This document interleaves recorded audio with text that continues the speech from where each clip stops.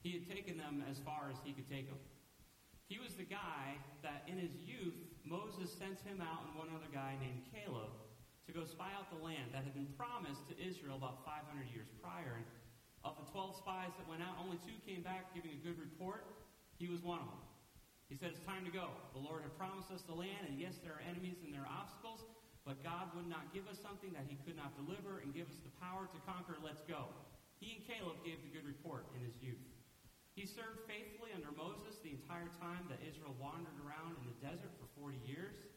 We don't have any record of this man, his name was Joshua, ever complaining about anything, but rather just served faithfully. And of course, they got right up to the river Jordan, and it was time to cross over into the promised land, and God said, Moses, you are not going to be the guy to cross over.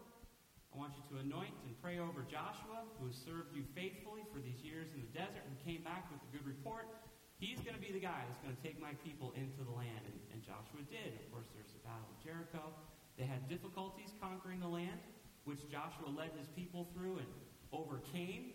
And he spent the rest of his life going through the entire nation of Israel and dealing with the problems and the persecutions that were there and leading Israel well. But now he was an old man, over 100 years of age, and he had taken Israel as far as he could go.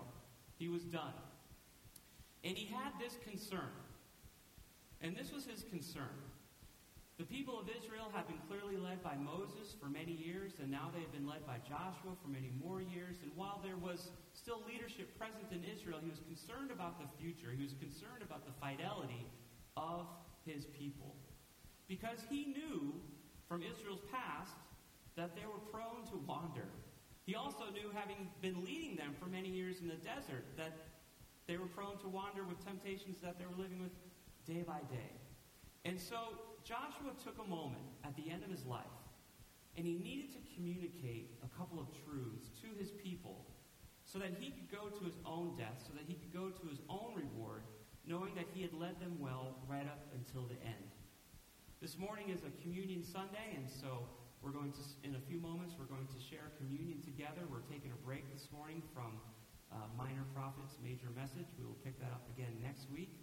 And I just want to share with you some thoughts that I have from Scripture that I picked up in my own personal devotions. As you might be aware, pastors, we study the Word of God. That's what we do for hours and hours a week to prepare a message.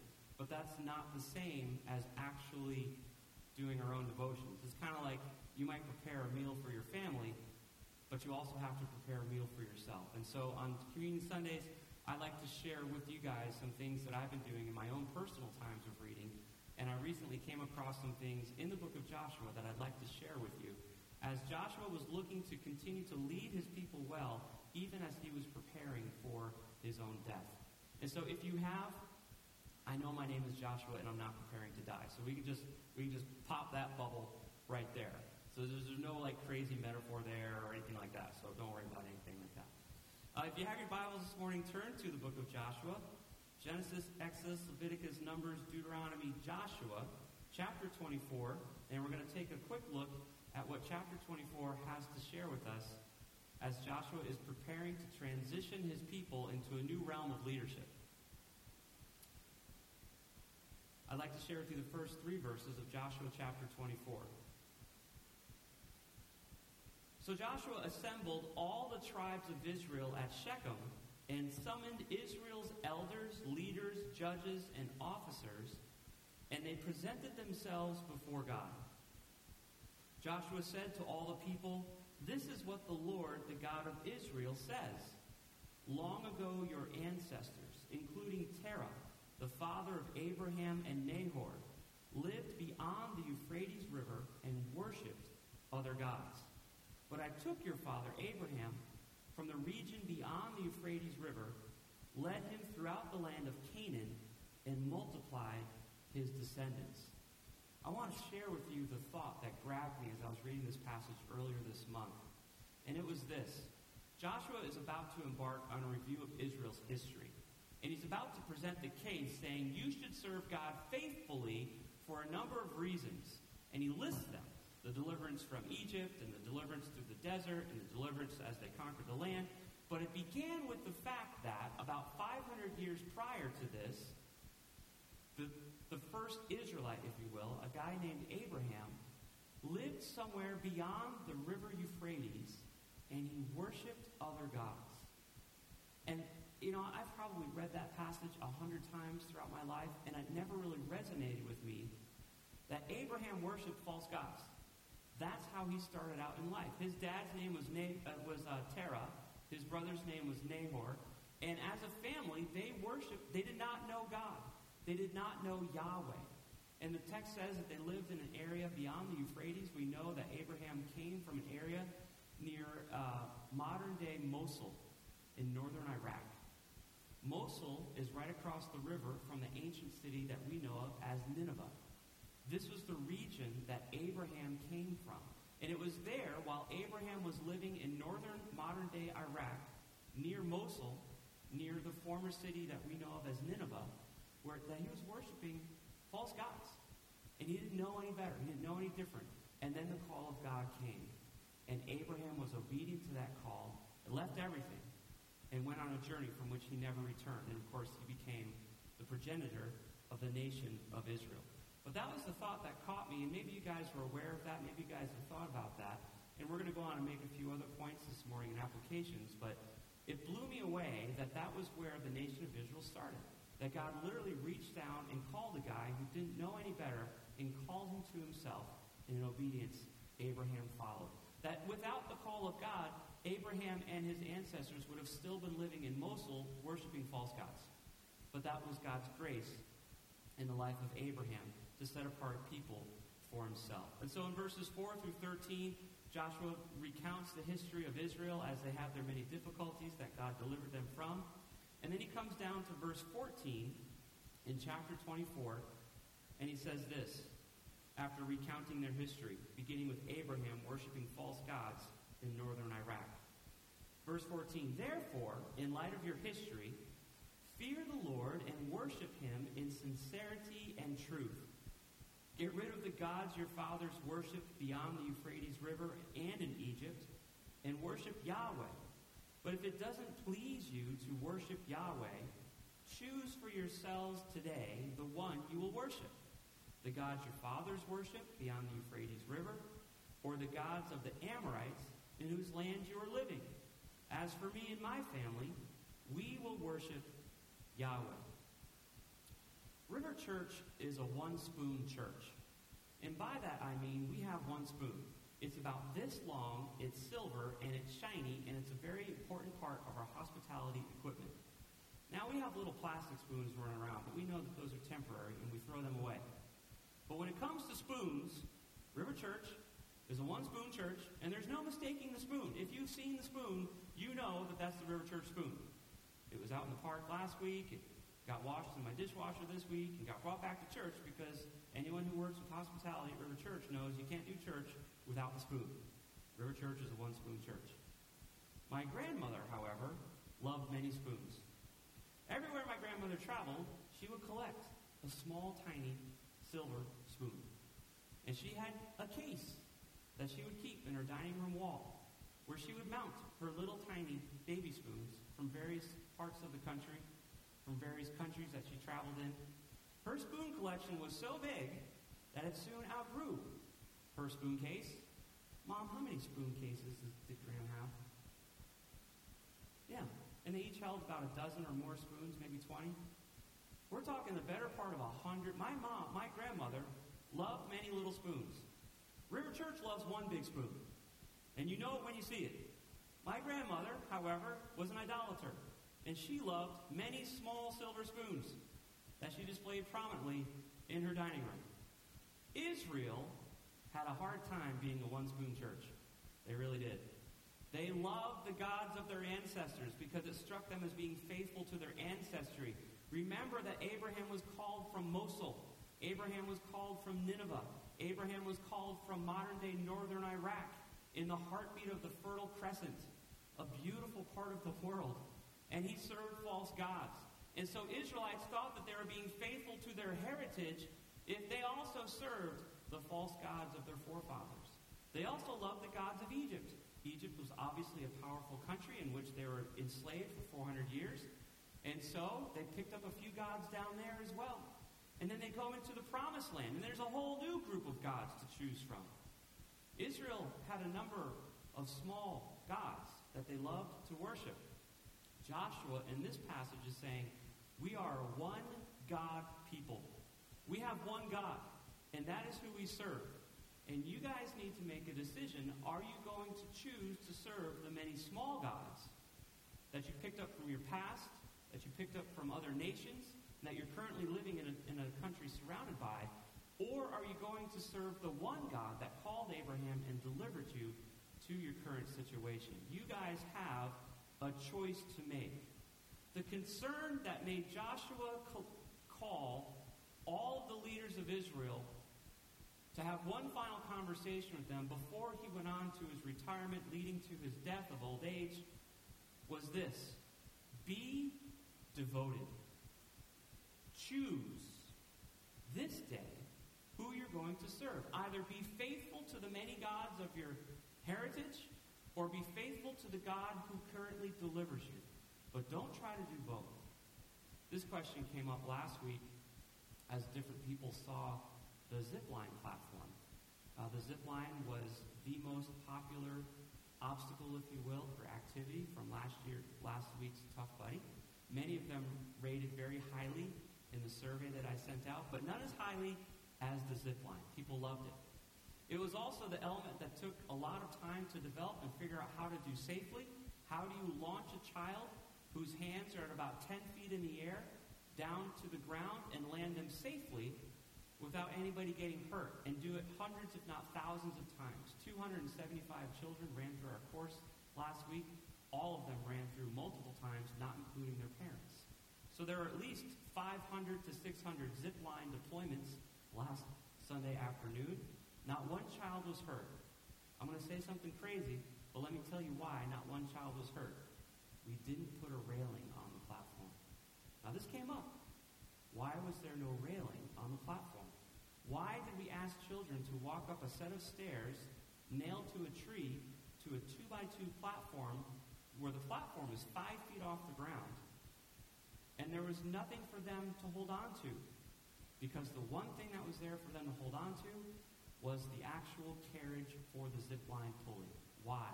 It was the safest thing up there.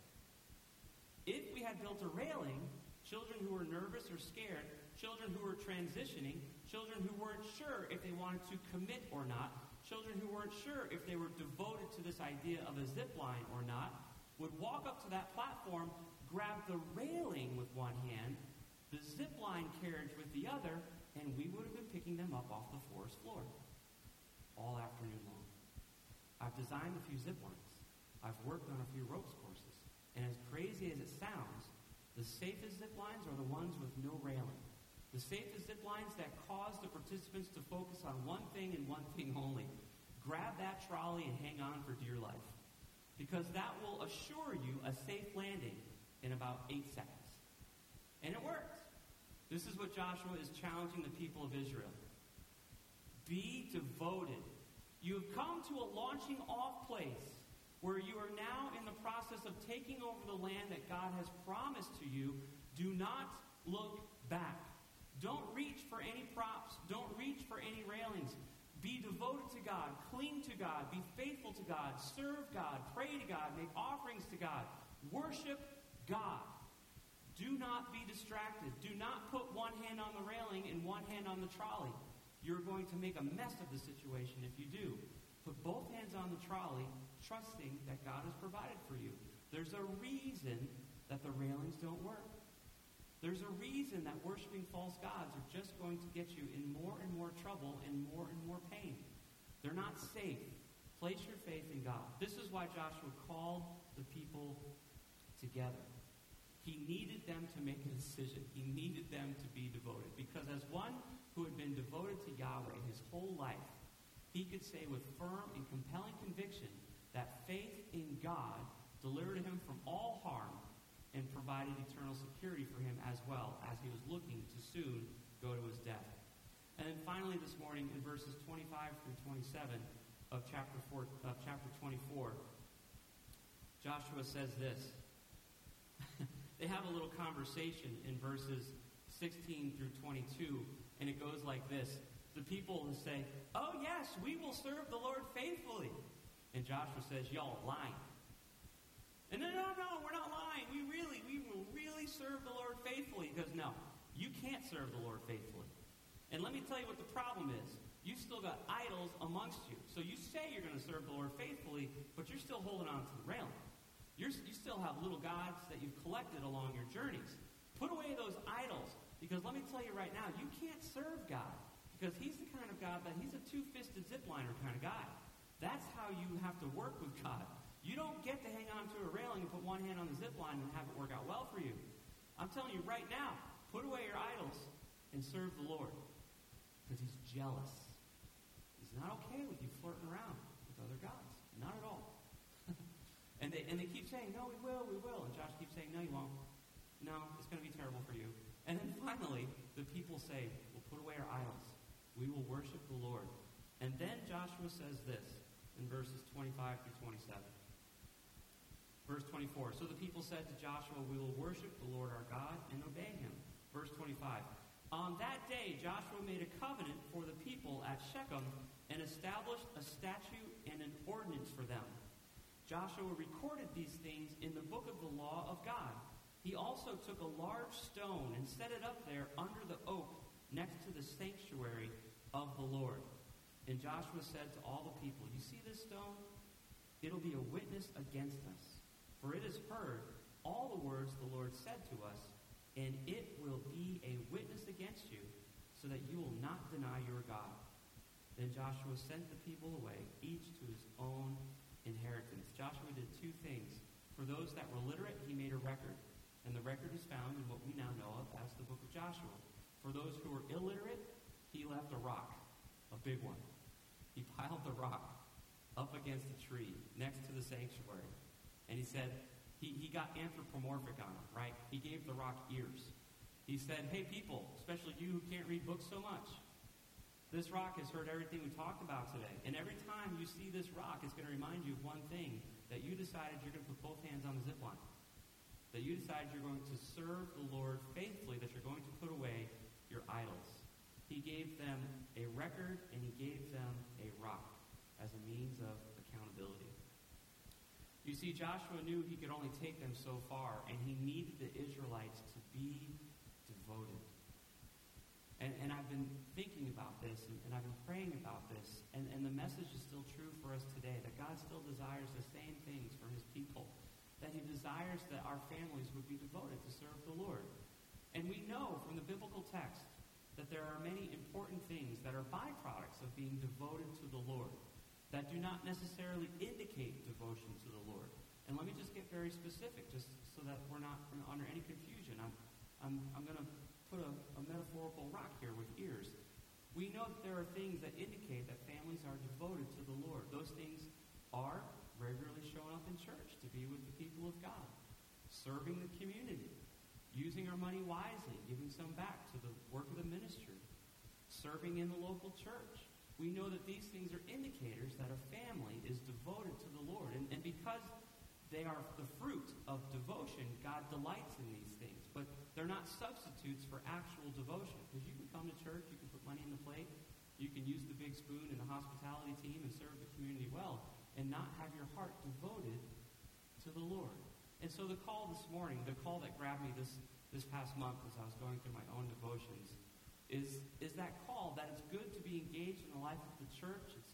No one's more engaged in the life of the church than you guys and my family as well. And we know the joys that come with it. But to continually keep our hearts soft to the Lord. That even though maybe you too are responsible to preach and teach the Word of God in some capacity, that you still open up the pages for yourself and you just delight in it. That you know that it's your responsibility to lead your family in the evening prayers. Yet there's still a part of you that delights your own personal times of prayer. Some people really struggle with communicating their thoughts to the Lord. And so maybe just because you like to, you're the kind of person that keeps a little journal where you write some things down. The things that make you happy, the things that make you sad. That's your way with communicating with the Lord. Nobody's taking attendance with that. Nobody even knows that you do it. But those are the kinds of things that lead to true devotion, that are the things that please our Heavenly Father, the things that show that we have both hands on the truck of the zip line, the things that Show, God, that he has our full and undivided attention, that we are keeping our hearts soft towards the Lord. So yes, we should be in church regularly. We should serve, and we should be wise with our finances, and we should lead our families well. But this is an exhortation from a guy who's been leading for a really long time. He's saying, I'm going to make a record in a rock to remind you of one thing, to be devoted to the Lord, and to have our families be devoted to the Lord. We're going to move into a time of communion. This morning you might be visiting River Church, or maybe you haven't been here before, and you're well aware that different churches observe communion in different ways. Just to kind of take away any pressure from you at all, if you're curious how River Church conducts communion, the bottom line is we teach here that communion is something that the Lord has provided for his people. It's much bigger than River Church.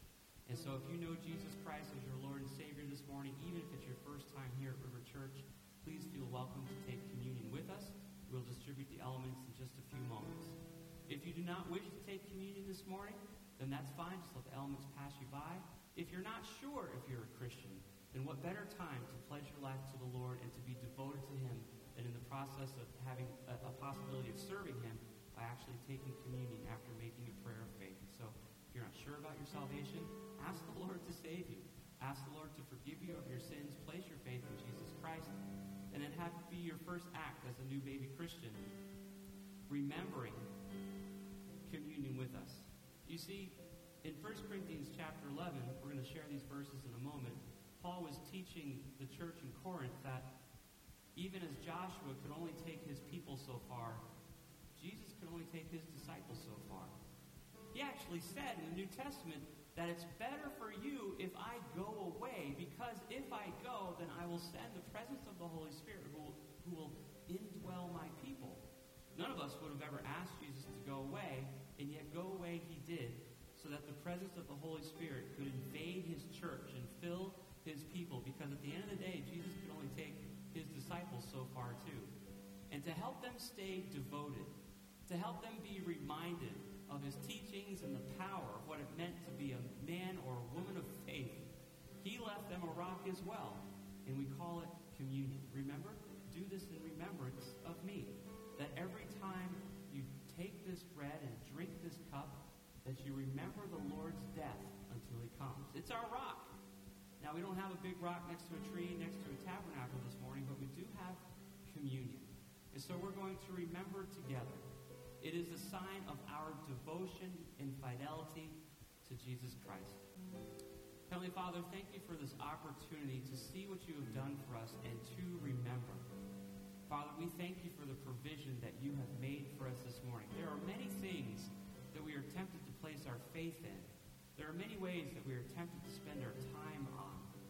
But Father, we are reminded again this morning the importance of being devoted to you, that we remember how you have provided for us, not just salvation, but also the indwelling presence of your Holy Spirit in a church that we can call home. Thank you for these things. Thank you for this opportunity to remember you. I pray, Father, through this time of reflection that we would be quick to bring anything before you that is interfering with our fellowship with you, that we would repent of those things, and that we would be able to take communion together as a church. Heavenly Father, good works does not release the power of your Holy Spirit. Acts of righteousness does not release the power of your Holy Spirit. Our attendance here this morning does not release the power of your Holy Spirit. Whatever it was or didn't place in the offering plate this morning or online does not release the power of your Holy Spirit. Decisions of faith. Prayers made in faith. Actions made in faith. Remembering you in faith. Father, there's no telling what you can do through a group of people as the power of your Holy Spirit begins to move through a people of faith. Thank you for this opportunity this morning, Father, to remember and to reflect and to express our devotion and our love and our faith in you. We ask these things in Jesus' name. Amen.